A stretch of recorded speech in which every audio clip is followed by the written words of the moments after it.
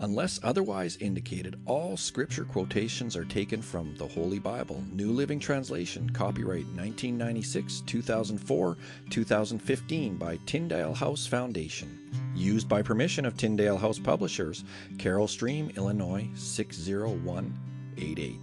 All rights reserved. Well, hello there, and welcome to Bible in a Year with Bill. Today is May 23rd. We're on day 143 of our journey through the Word this year. Today we're going to be looking at 2 Chronicles, chapters 6 and 7. We're going to jump over to Psalms and read Psalms 135, and we're going to finish off today's reading with Romans chapter 4. Thanks for joining me, and let's get right to it. 2 Chronicles, chapter 6. Then Solomon prayed, O Lord, you have said that you would live in a thick cloud of darkness. Now I have built a glorious temple for you, a place where you can live forever. Then the king turned around to the entire community of Israel standing before him and gave this blessing. Praise the Lord, the God of Israel, who has kept the promise he made to my father David. For he told my father, from the day I brought my people out of the land of Egypt, I have never chosen a city among any of the tribes of Israel as the place where a temple should be built to honor my name. Nor have I chosen a king to lead my people Israel. But now I have chosen Jerusalem as the place for my name to be honored, and I have chosen David to be king over my people Israel. Then Solomon said, My father David wanted to build this temple to honor the name of the Lord, the God of Israel. But the Lord told him, You wanted to build the temple to honor my name. Your intention is good, but you are not the one to do it. One of your sons will build the temple to honor me. And now the Lord has fulfilled the promise he made, for I have become king in my father's place, and now I sit on the throne of Israel, just as the Lord promised. I have built this temple to honor the name of the Lord, the God of Israel.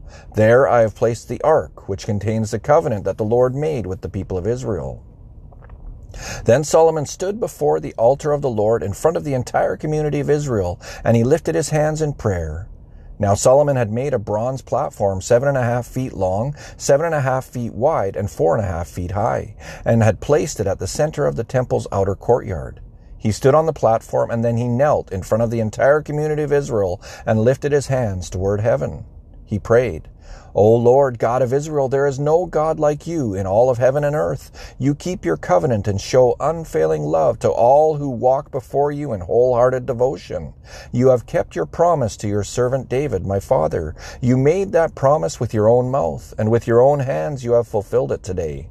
And now, O Lord, God of Israel, carry out the additional promise you made to your servant David, my father.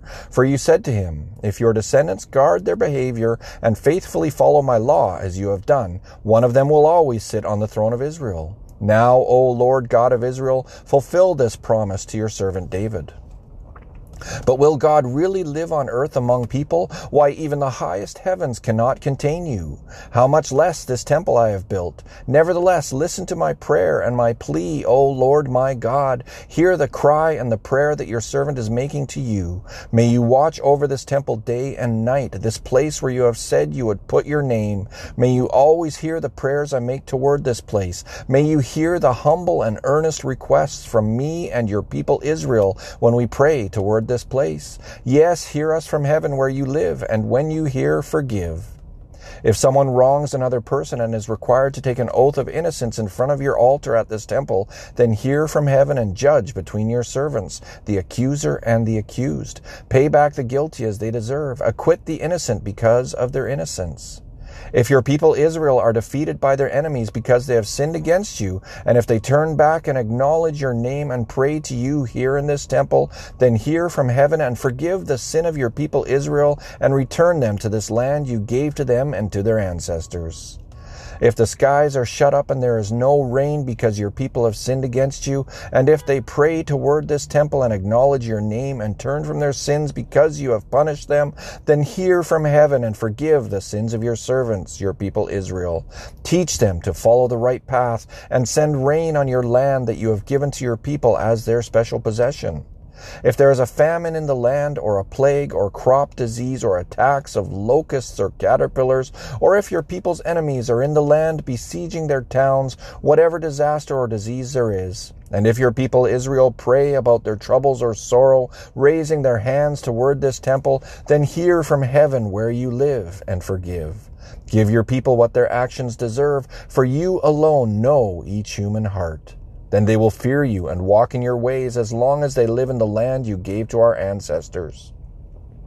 In the future, foreigners who do not belong to your people Israel will hear of you. They will come from distant lands when they hear of your great name and your strong hand and your powerful arm. And when they pray toward this temple, then hear from heaven where you live and grant what they ask of you. In this way, all the people of the earth will come to know and fear you, just as your own people Israel do. They too will know that this temple I have built honors your name.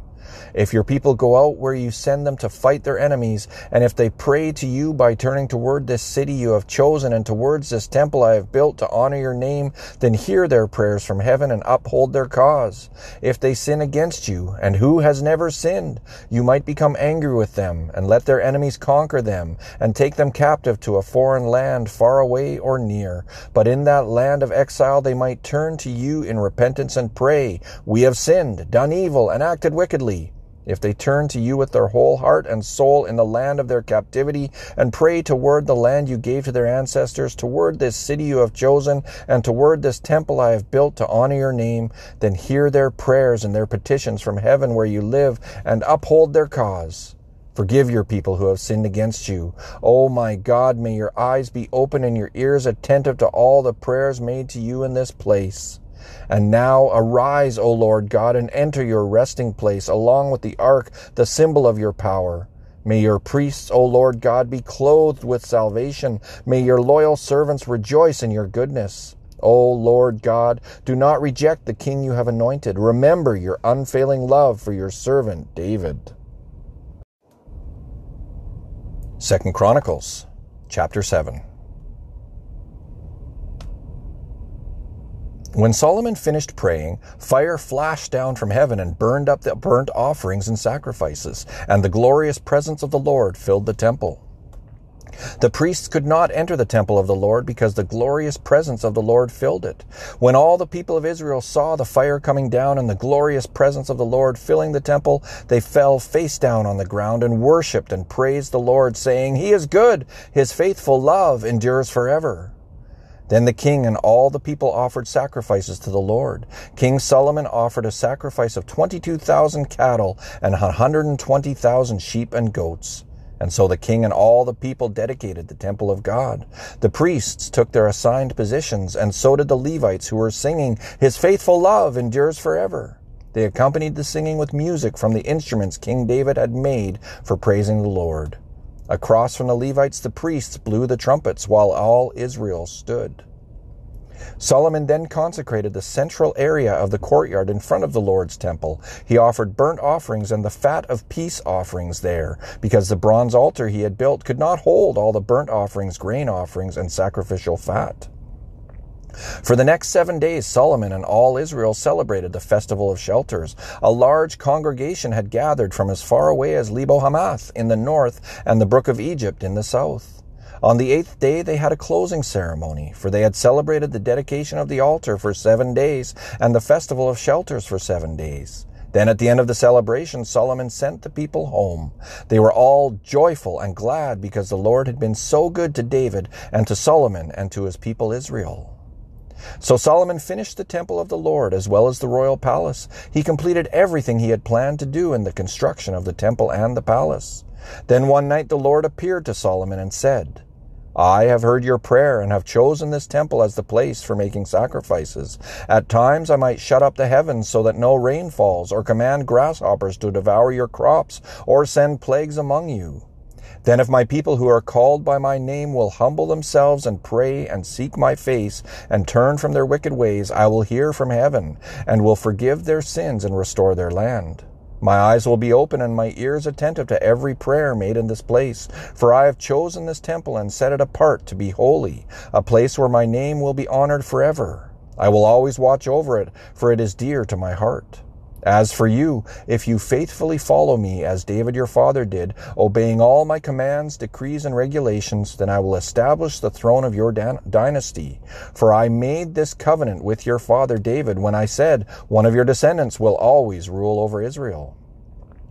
But if you or your descendants abandon me and disobey the decrees and commands I have given you, and if you serve and worship other gods, then I will uproot the people from this land that I have given them. I will reject this temple that I have made holy to honor my name. I will make it an object of mockery and ridicule among the nations. And though this temple is impressive now, all who pass by will be appalled. They will ask, why did the Lord do such terrible things to this land and to this temple? And the answer will be, because his people abandoned the Lord, the God of our ancestors, who brought them out of Egypt, and they worshipped other gods instead and bowed down to them. That is why he has brought all these disasters on them. Psalms, chapter 135. Praise the Lord. Praise the name of the Lord. Praise him, you who serve the Lord, you who serve in the house of the Lord, in the courts of the house of our God.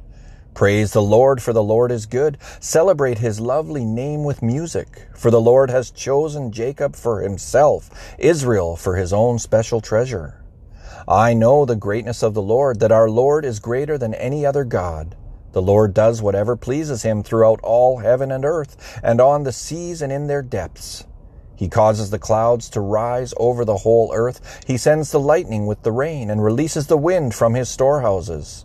He destroyed the firstborn in each Egyptian home, both people and animals. He performed miraculous signs and wonders in Egypt against Pharaoh and all his people. He struck down great nations and slaughtered mighty kings: Sihon, king of the Amorites, Og, king of Bashan, and all the kings of Canaan. He gave their land as an inheritance, a special possession to his people Israel.